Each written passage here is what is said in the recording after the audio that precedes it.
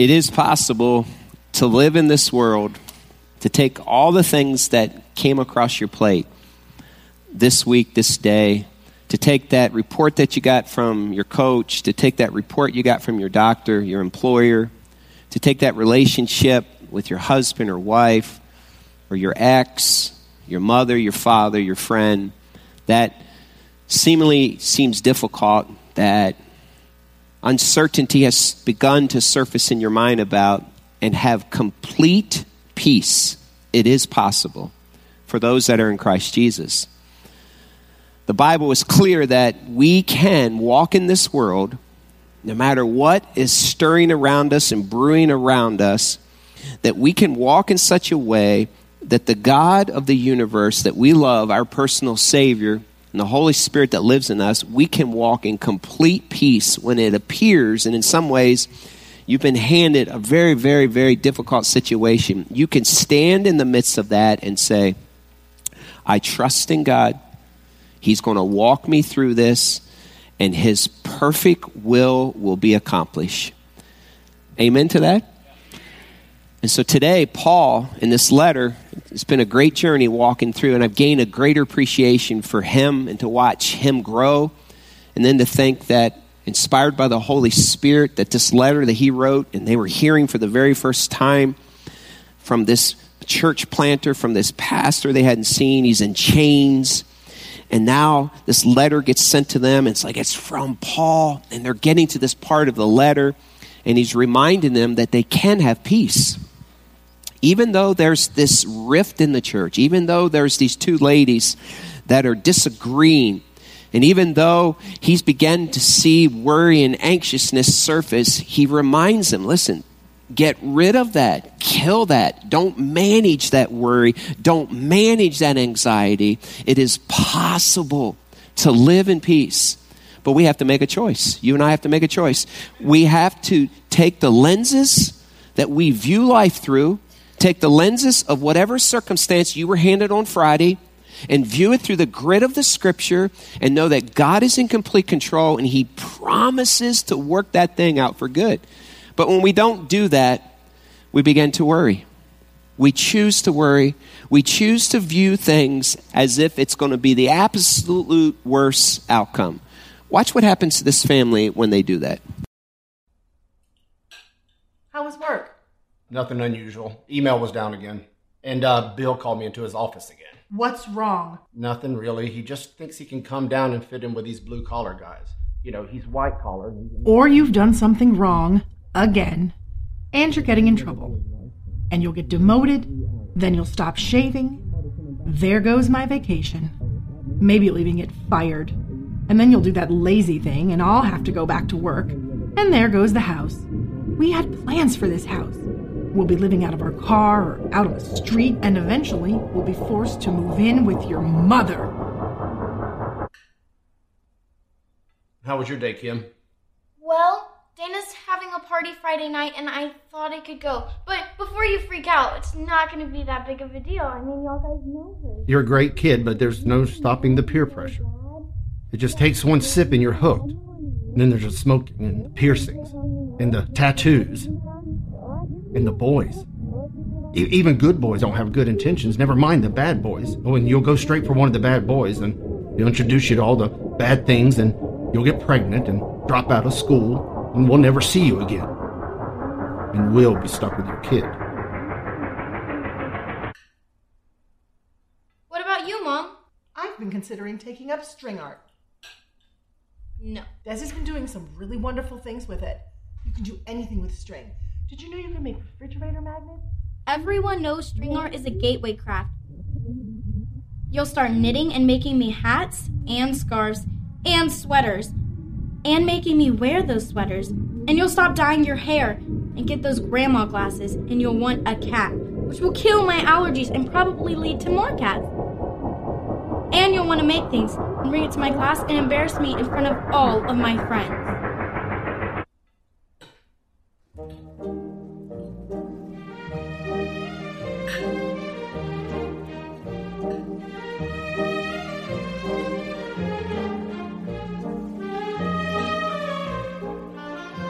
Is this a cat hair?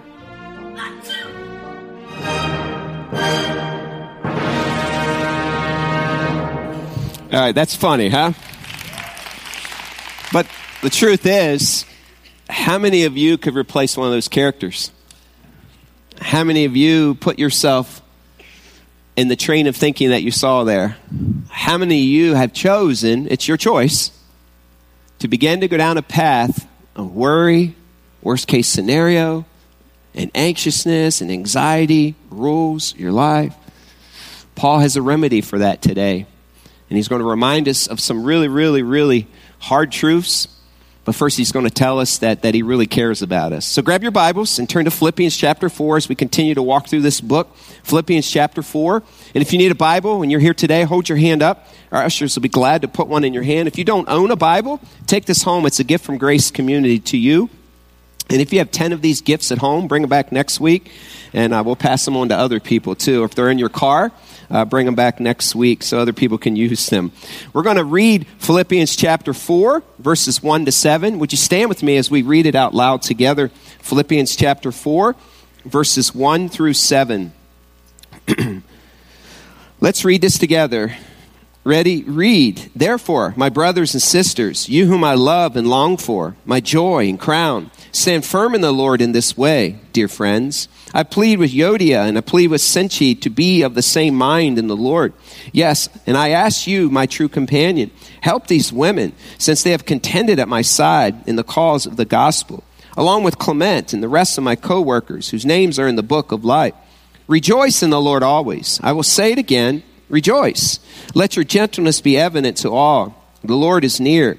Do not be anxious about anything, but in every situation, by prayer and petition, with thanksgiving, present your requests to God.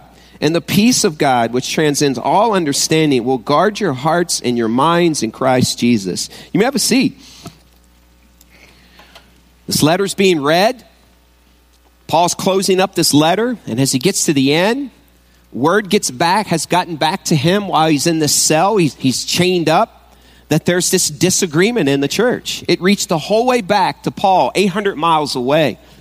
Maybe Epaphroditus brought it there. Maybe someone else reported it. But this church that he loves dearly and he helped plant, in fact, I would say one of the churches that he loves the most, the people, he gets this report that there's this disagreement between these two ladies. And so he does what every good friend, every follower, every leader should do. He addresses the issue, but before confronting them in the issue, he gives us a very normal, plausible way to address a group or an individual about something in their life that has gone disarray. And he begins, which you and I should do when we go to someone and we see something in their life that we want to see change. He affirms them. He tells them first that he loves them. And in order to love people or lead people, they have to know that you love them. Keep in mind, this is the same Paul. He understood something about love.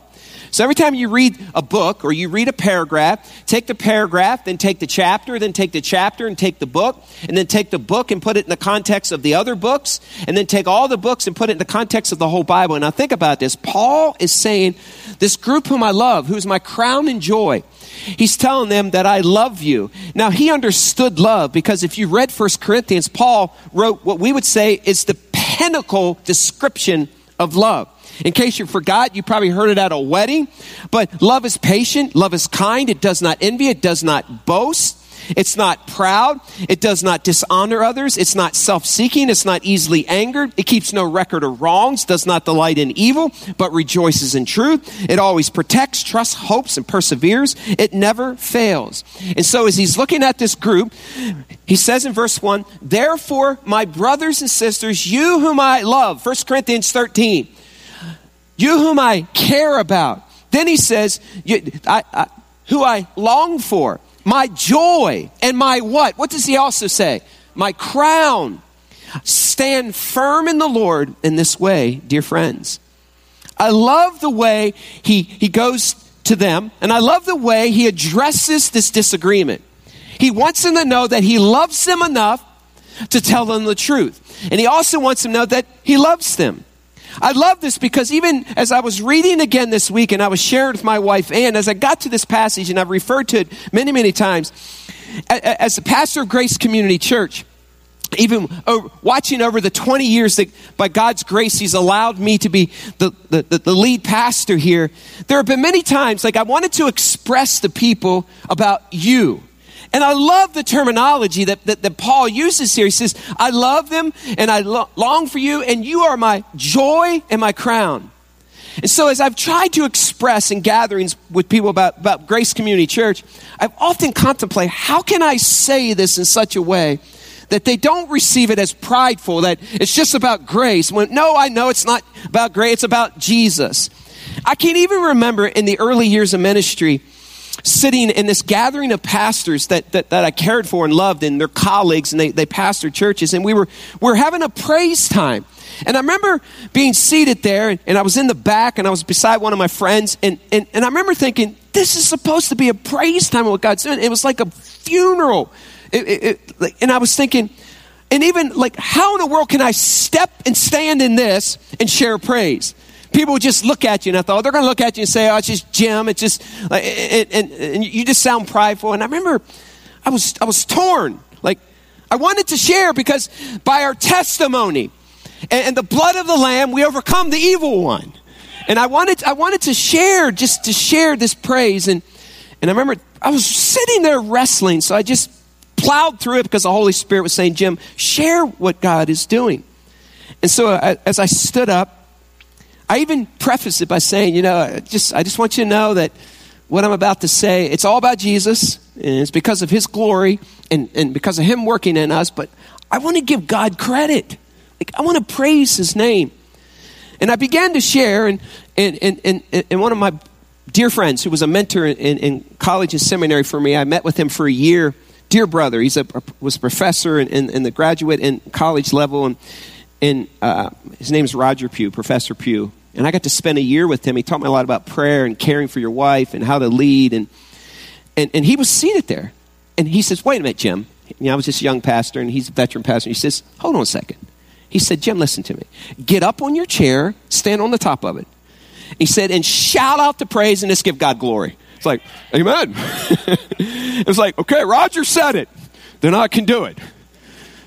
I didn't get up on my chair, but so I began to praise, and I began to say these things. Like, I just saw this person come to Christ, and our people are serving, and let me tell you this story, and I praise God, and it's like, but I felt like Paul's, like, it was that moment where this pride and joy, and so even, like, let me just bring it home, bring it back here. I love you guys. Like, hold on, Wayne. In all seriousness, I love you guys. I love you guys, and I love serving at Grace Community. And while there have been times I might have gotten on your bad side, or maybe I've sinned, and I have sinned in relationships, maybe there's friction there, but let me just say it. I love Grace Community Church. I don't love it because we have blue shirts. And I don't love it because, that they put us on the front page of the newspaper. I love it because you serve, you give, you love Jesus. And even like this weekend was like one of those times, and I praise God for this. I watch mechanics who know how to turn wrenches, fix cars. Like, they do it all week and they get paid for it. Or they do it on their own. And so this need surface, we said we need mechanics, and these men just serve and says, you know what, I can help other people. I watched dentist's office close their shops at the normal hours where they're getting paid, and say, on after hours, we're going to come and we're going to serve, and we're going to do free dental work. I watch people who have compassion for the elderly say, you know what, we want to go visit. I watch hundreds of people come alongside and go play checkers with elderly. I watched our Hispanic community be loved, and watching Emily Grell. I don't know if you know this, but she teaches English as a second language here on Wednesday nights. And if you ever come here to Grace Community Tuesday nights, you would see this room upstairs just filled with people learning English as a second language. And so she wanted to do a picnic, and I watch a whole group of people come in. We know how to flip burgers. We know how to love people. I watch people wash cars. They know how to wash their own cars. And we need people to wash cars. I know how to do that. Sign up. and wash police cars and wash cars. I was part of a group in Syracuse. I watched people go to the Goshen Fairfield game and form this gauntlet. And by the way, what an incredible field that Goshen, I want to say Redskins, but it's Red Hawks have. Just beautiful field. And watching Fairfield, where our kids go, I watch sitting in the stands think, this is community. Watching these two teams from the same city come together and compete. And I watch you hand out footballs and love on people. And as Ann and I were walking in that night, there was this gauntlet of blue. And it was like, I got all teary-eyed. And Ann, she was starting to weep. She's like, I just want to hug everybody. And she was, we can't hug everybody. And it was just it was one of those moments like, I was just thinking, you are my joy. You are my crown. Praise God that you serve. And I just praise God for what he's doing and has done. And so I have moments, and Ann and I have moments as we've been here 20 years and we watch and we think, I remember a time there weren't Blue Crew shirts. I remember a time when we weren't rescuing orphans in Asia. And I remember a time that we didn't go get refugees in Iraq. And I remember a time we weren't going to Costa Rica. And but I saw this group of people, and I see you today. Like, you get it. Like, it's not about you. And so when Paul wrote this, it's like you, Grace Community. Like, I just want to stop and say, you're my pride. And Ann and I, you're our joy. And man, I sat in that crowd on Friday night, the game, and I saw blue shirt. And I watched kids with these 27-cent footballs, thought they had $1 million ball. It's just an act. It was such a good night, good football game. Goshen played well, Fairfield played well. And we left there that night, and Ann and I just hand in hand. And I went back to this and said, therefore, my brothers and sisters, you whom I love and long for, my joy and my crown. And I stand firm in the Lord. The work's not completed. Stay with it. And then we get reports back, and here's some testimonies from this weekend. It's like, oh man, Lord, I don't know if my heart can handle any more of this. Like, here's one that came through. It says, my wife and I are so thankful for what you and Grace Church have done this weekend. I've really been trying to figure out how to he gave his wife's name, the dental care that she has needed for a long time. But financially, I could not pay for it. Since she is in disability and they put her on Medicare, she has not had any dental care because of her medical bills. And then he said, I have a very hard time paying for our medical bills because of her kidney failure. I was working 3 jobs for a long time, and it started affecting my health. So I backed down to 2 jobs and decided that I will pay the bills as I can. Yesterday, my wife was able to see the dentist for the first time since 2007. At Dr. Judd's dentist's office, and she had 4 teeth removed that were infected. And he puts, it was a major answer to prayer. Thank you, Grace Church. And Pastor Jim, this is one less thing for me to try to figure out how to pay for. Praise God. Praise the Lord. And then this came through too. It's a good afternoon to whomever reads this. I came in this morning to Grace Community to have my brakes and rotor changed. I would like to say thank you to everyone. Again, you guys really have no idea how much of a lifesaver this was. With becoming more or less a single mom of 3 kids recently, I knew I was not going to be able to afford $400 for a brake change from a mechanic. I had no idea that my brakes would or could go bad instantly overnight. Friday morning, I woke up to take my daughter to her daycare, and the first time I pressed on my brakes, I knew it was something that I had to work on and get changed immediately. She said, I even posted on Facebook about me changing them and asking how hard it would be. That would have been a big joke, she put. But a friend of mine said, you guys were out doing this today. She said, it was truly God's miracle that you guys were doing this just when I needed it. Thank you again. Praise the Lord for that.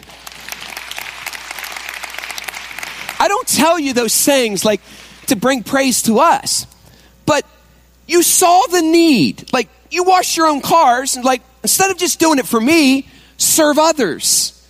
Instead of just visiting my mom or my wife, let's go encourage other people who don't have people visiting them. And instead of just cutting hair and getting paid for, I'll come to Grace Community because I know how to cut hair, and I will give free haircuts to people here at Grace. It's seeing the world through the lenses of Jesus. And so like Paul, I stand here today and say, you, Grace Community, you are my pride and my joy and my crown, a healthy one.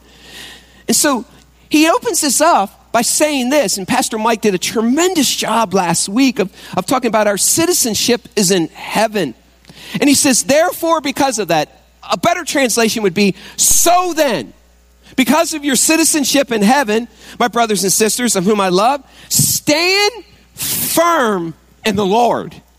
Even though this rift is happening in the church, even though these two ladies are disagreeing, even though now they've chosen to worry and people are starting to get divided, stand firm in the Lord because he is near to you. And he's reminding this church that he loves. Don't waver, stay on track, remain steady in God, stay at your post, even if people are hunting you down to cause you to lose your job. Stand firm in the Lord and keep doing what God has called you to do, because he promises to work it out for good to those that are in Christ Jesus, and bank on that promise. Amen? And that's what Paul is saying throughout this letter. He's looking at this group. Even though hardship is there, don't retreat, don't give up, keep pressing in and stand like a soldier, remaining at his post, even when all hell is breaking loose around you. That's the word that Paul is giving to this church. So then he says, I love you, stand firm. And then he addresses the issue at hand.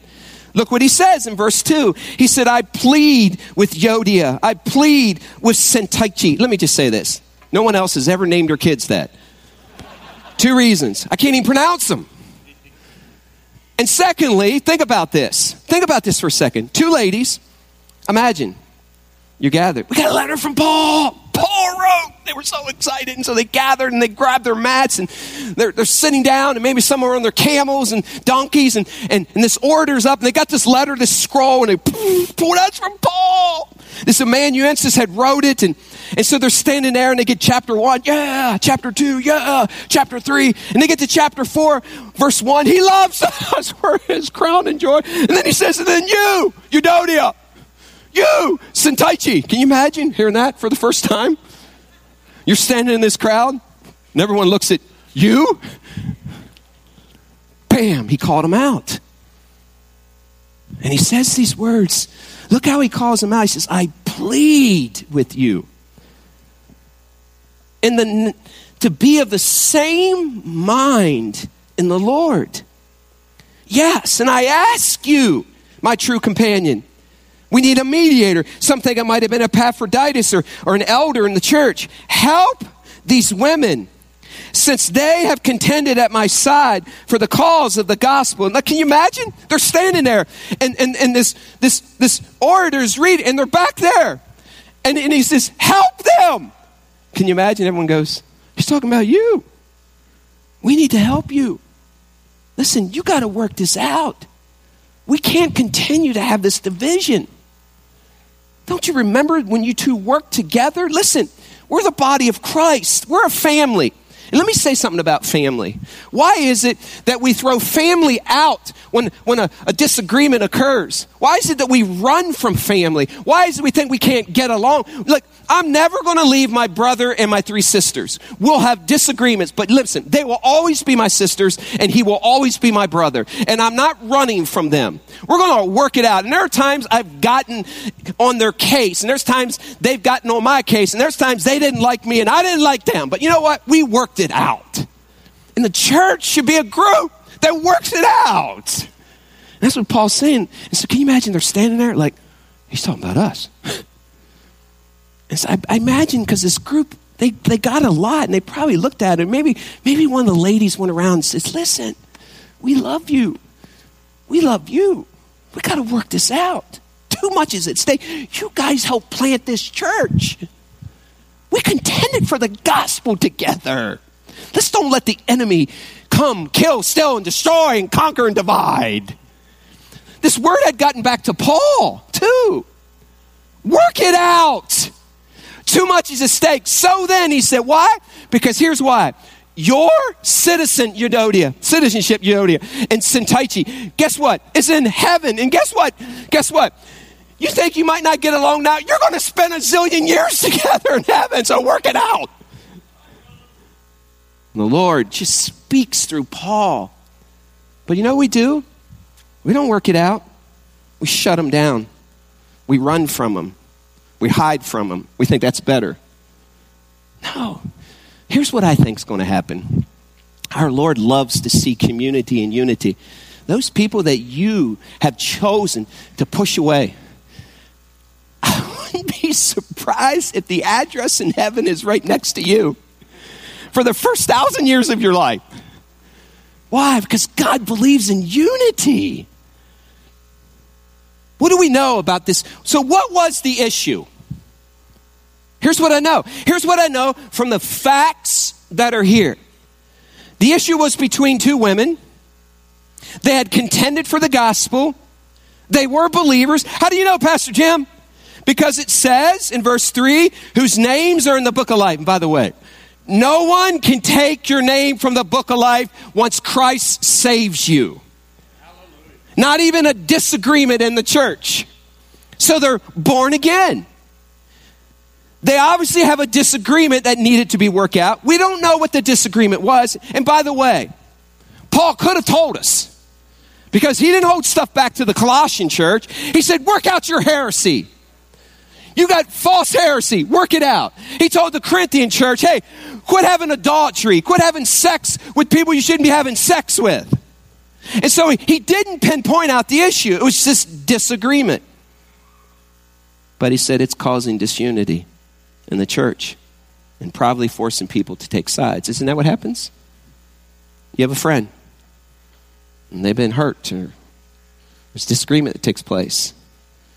And so they grab their friends and say, let me tell you what he did or she did.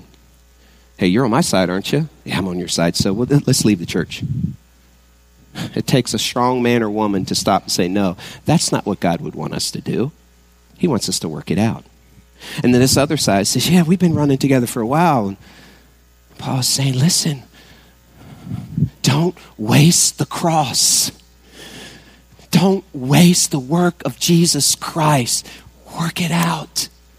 Seek peace in this situation. Imagine how these women felt as they heard their names for the first time in this letter. Plus, think about this. Their names are inscripturated in the Bible forever. Ever and ever. It made me wonder and pull away. How many times has your name been included in the minutes of a church meeting because of disagreement, because of disunity, because of cantankerous spirit, because you couldn't work it out? And by the way, those minutes last forever and ever and ever and ever. Paul is saying, for the cause of Christ and the work on the cross, mediators, step in. I love these ladies. There's going to be disagreements. Listen, we're family. There will be times that you and I will butt heads. There will be times that I will do things sinful and I need to ask for forgiveness and you need to too.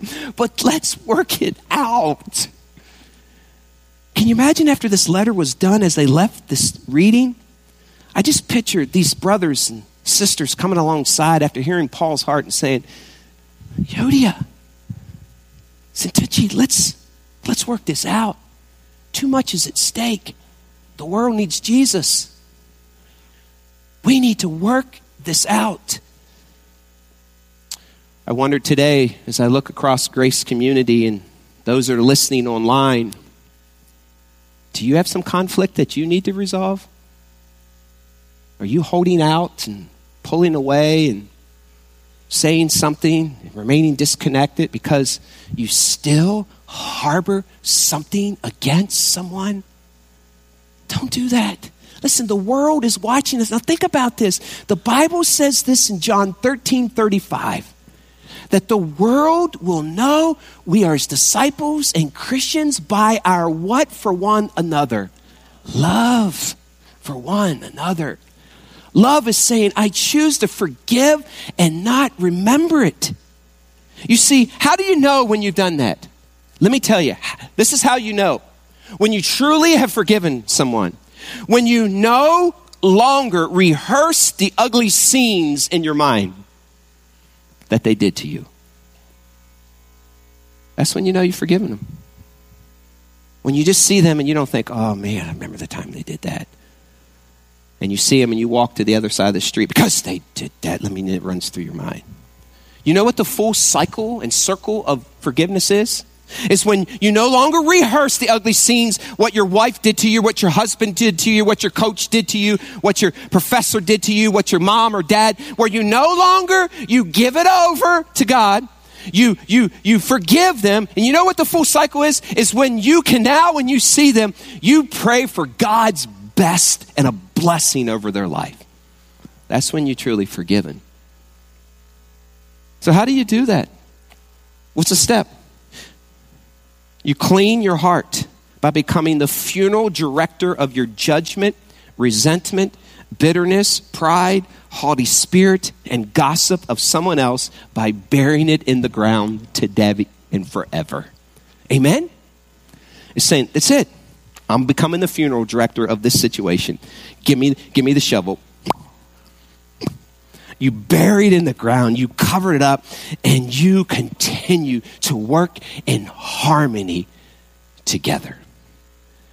So he says, we need a mediator. He says, I ask you, my true companion, please help them to work this out. And by the way, if you've ever called to be that person, the ultimate goal was restoration, not discipline. Did you hear me?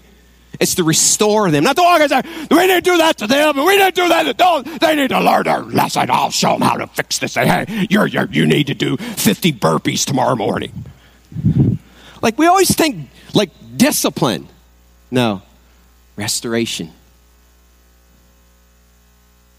The overall attitude should be grace, not force. Seriously, do we really need to talk about that? Like, just think about your own sin. I think about my own sin. That's enough. Jesus took it all to the cross and freely died for it. Like, we are the recipients of unusual grace. Christ followers should be the givers of unusual grace to everyone. If you're the mediator, the common ground is always Jesus, not logic, not the church, not tradition. This is the way we always done it. Or your will, it's Jesus. This is what Jesus wants. So then he says, work that out. So how do you do that? Look what he says then in verse 4 through 7. He says, rejoice in the Lord always. I will say it again. What's he say again? What's the word? Rejoice. Let your gentleness be evident to all. The Lord is near. Do not be what about anything? But in how many situations? Every situation by what? Prayer and petition with what? Thanksgiving. Present your requests to the newspaper. Is that what it says? Present your requests to Facebook and Twitter. No, it says present your requests to who? God. And the peace of God, which transcends all understanding, will guard your hearts and your what? Your mind in Christ Jesus. So what's he say? He says, put to death anxiety instead of managing it. So he gets a word back that the church is anxious. They're becoming a bunch of worry words because they keep seeing this disagreement. When it's going to divide the church. And my friend that I contended with now wants to believe with them. And they're over here with them. And I can't believe it's divided. And what's happening is now sin is starting to surface because they begin to worry. And they're wondering if it'll ever work out. And Paul says, listen to me, rejoice. I say it again, rejoice. Let your gentleness be evident. The Lord is near. Do not be anxious. And by everything in prayer and petition and thanksgiving, make your requests known to God. And then peace will surface in this moment. All right. I'm going to speak some truth that's from God's word. Worry and anxiety are sin. Okay. Did you hear me? Sin. When you worry, you're sinning. When you allow anxiousness to rule your life, you're sinning. The problem is this. The church and people in particular like to manage this sin instead of putting it to death. We often coddle this behavior. And it goes like this. Yeah, I'm just prone to worry too. It's hard for me too. I understand. Do you understand? Yeah, I understand. Here, give me a hug. Let's have a cry together. Rah, rah, rah. So what you do? You sin together. But I don't know how my kid's going to turn out. And so you worry about it. Instead of trusting in God and believing that he promises to finish what he started. Boy, if we could only go back to when we were kids. Like, think about it when you were a kid. Something happens. I had a good discussion with Sam earlier, and we were talking about this. How something happens, like when we mature and become adults, like all of a sudden we feel like we should worry about stuff. Like, we need to be serious now. Something happens from childhood to teenhood to adolescence to adulthood. Now, and the truth of the matter is we should be just like we were when we were 3 years old. Now, think about it. Have you ever seen a 3-year-old sit on a chair and they're whining? And you ask them, what's wrong? I don't know what it's going to be like when I'm 13. Seriously. Why? Why don't they? Because they trust their mother and their father. You see, we need to go back to that 3-year-old that sits on, and everything seems to be falling down around us. And instead of whining and complaining and worrying what it's going to be like, we say, I trust in my God. I trust in his promise that he's going to take my kids. And he's going to take this situation. He's going to take this health report that I just received, and he's going to work it out for good. Whatever happened to that little boy and little girl inside of us? Somewhere along this path, someone told us, you need to grow up. No, I want to say we need to become like a little boy and a little girl again. As a 3-year-old that wakes up and says, everything's fine. It's all going to be taken care of. So Paul is looking at this group. He says, do not be anxious about anything. Okay, Paul, hit the button. How many of you are in the state of sin right now because of worrying and becoming anxious about something? You see, anxiety means being divided and pulled in many directions.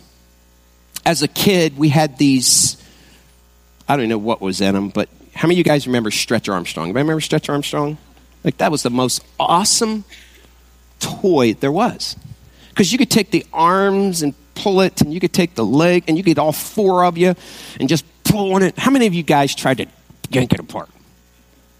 How many of you were successful? Do you remember? Here's a picture of what it means to be anxious. And this is what it looks like to wear. Do you remember him? How many of you remember him? Like, that's what it looks like. When you wake up in the morning, it's like... And Paul was saying, don't manage this. Put it to death. And this is what happens if you just continue to go down this path. And that's what happens.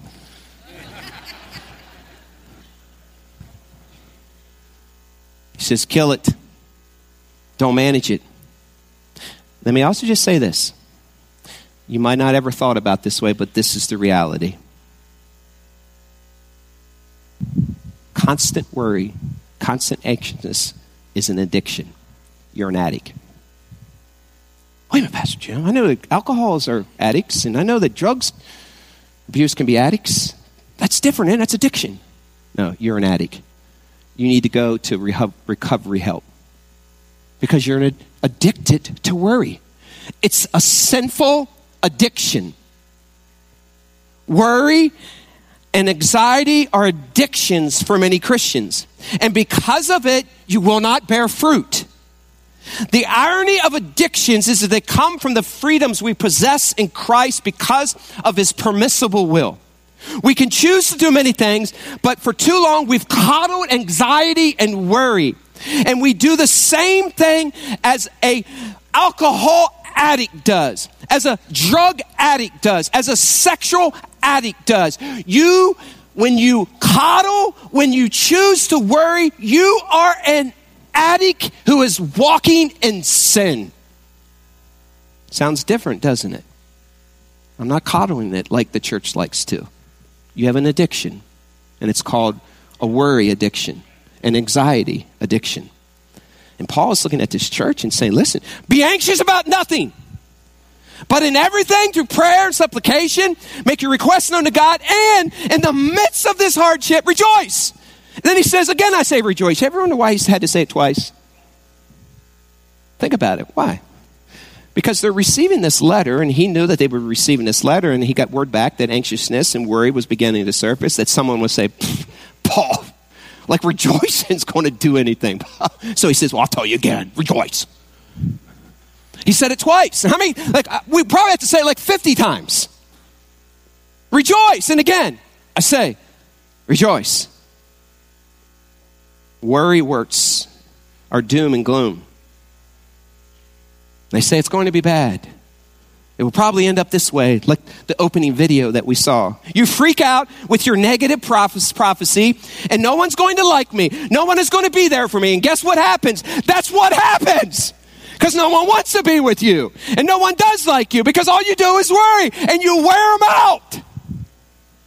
And you think that somehow, if you worry, you believe a lie, that people will come around and hold you. No, they run from you.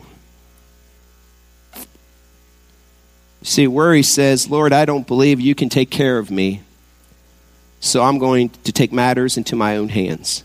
Let me just ask a very plausible question. How's that working for you?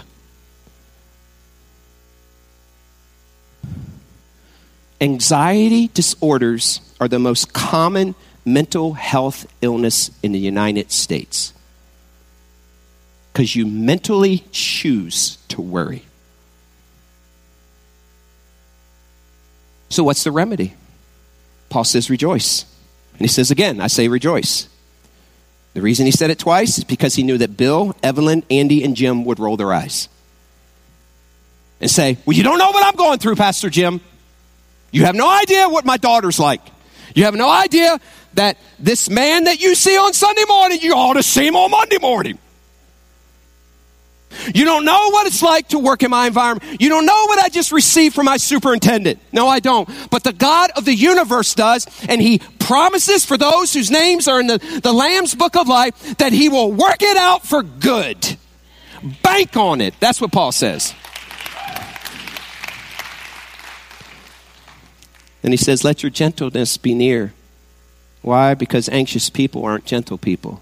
You ever been around them? They're the most irritable people you ever want to be around. Why? Because Proverbs 15:1 says a gentle answer turns away wrath. And there was a major conflict going on here. And he said, let your gentleness be near. Give them a gentle reply. Speak gently to them. Because gentleness turns away wrath. Please hear me out today. You can choose not to be anxious. And you can choose not to worry. The choice is yours. You can choose to be an addict or choose not to be an addict. Enough of this. Well, that's just the way I am. That's how I'm wired. Your words will prophesy your future. Besides, let me just show you what it looks like when you choose to become an addict of worry and anxiety. Here are the symptoms of anxiousness. You have mood swings. And you often see this. Like, have you ever seen someone who's anxious and worries? Like, you don't know which person you're going to get. Like, you hope that your wife is this way in the morning, or your husband's that way in the morning. You hope that your coach is this way, or you hope that your pastor is this way, or you hope that your mom or dad's this way. And it's just these mood swings. Or it's like seeing the big, huge man, and he's crying. And you go over and say, hey, what's up, dude? I don't know. Just need a good cry. Like, dude, what up? Another symptom is anger. They have a short fuse. Like, you barely say anything. Like, whoa, don't get near them. Worried and anxious. Depression is another symptom of worry works. Why? Because they view the world through the lenses of doom and gloom instead of Jesus Christ. You know, want another symptom of the addiction of worry and anxiousness? You're exhausted emotionally. You're done. Physically, you're done. You suffer from insomnia. You can't sleep because all night you're thinking about it. You have health issues. You call in sick regularly to work. Can't sleep and don't feel good. Why? Because you're an addict of worry. You choose not to participate in growth or discipleship programs because everything you see is like, oh, I don't like that. I don't like this. And the last time I did this. And if I do this and do that, you pull away. You have a fragmented mind. You're like Stretch Armstrong in 4 different ways because you can't think on Jesus when you're focusing on all these doom and gloom. You develop ulcers and canker sores and fever blisters. Why? Because when one area of your life is out of whack, it becomes a toxic and toxin to the other areas of your life. You're an addict.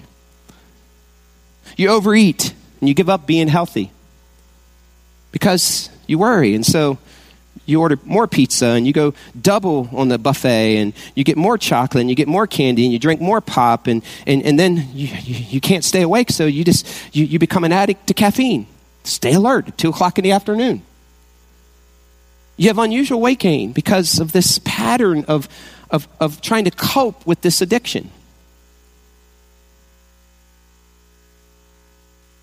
You have headaches that come out of nowhere. You have a change in your sexual desires with your wife or husband. Let me ask you a question. Is that the picture of a redeemed follower of Jesus Christ? Paul's saying, no, it isn't. That's a picture of an addict who has chosen to worry. And Paul's looking at this church. He's saying, no. Address it. Take care of it. So let me ask you.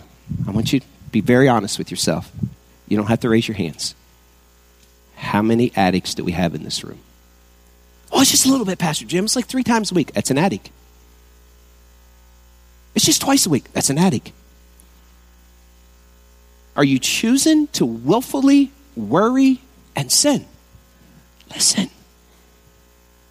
Paul says, rejoice, be gentle, hand your requests and your petitions with thanksgiving over to God. In every situation, with thanksgiving, present your requests to God. The good news is this, that your back was never designed to carry the stuff that you're trying to carry, but Jesus' back is. Cast all your anxiety on who? On him. His back is strong enough. And then what happens? Look what happens. Verse 7, it says this. It says, and the peace of God, which transcends all understanding, will guard your hearts and your minds in Christ Jesus. You're saying, I don't feel very peaceful about this situation. Like, Pastor Jim, I don't have any peace. Maybe, just maybe, it's because you willfully have chosen to sin and worry. Instead of having a spirit of thanksgiving, rejoicing. Again, I say rejoice. Instead of praying and handing off all your needs to God. Instead of believing that God is good on his word. Until you do, you will not have peace. You will suffer from insomnia. You will suffer from all those symptoms I just read. You will not be healthy. But when you do, it says the peace of God will guard your mind, guard your heart, so that nothing else can intrude on your life. And you could be standing in the midst of a hurricane and say, praise the Lord. Let me ask you a question.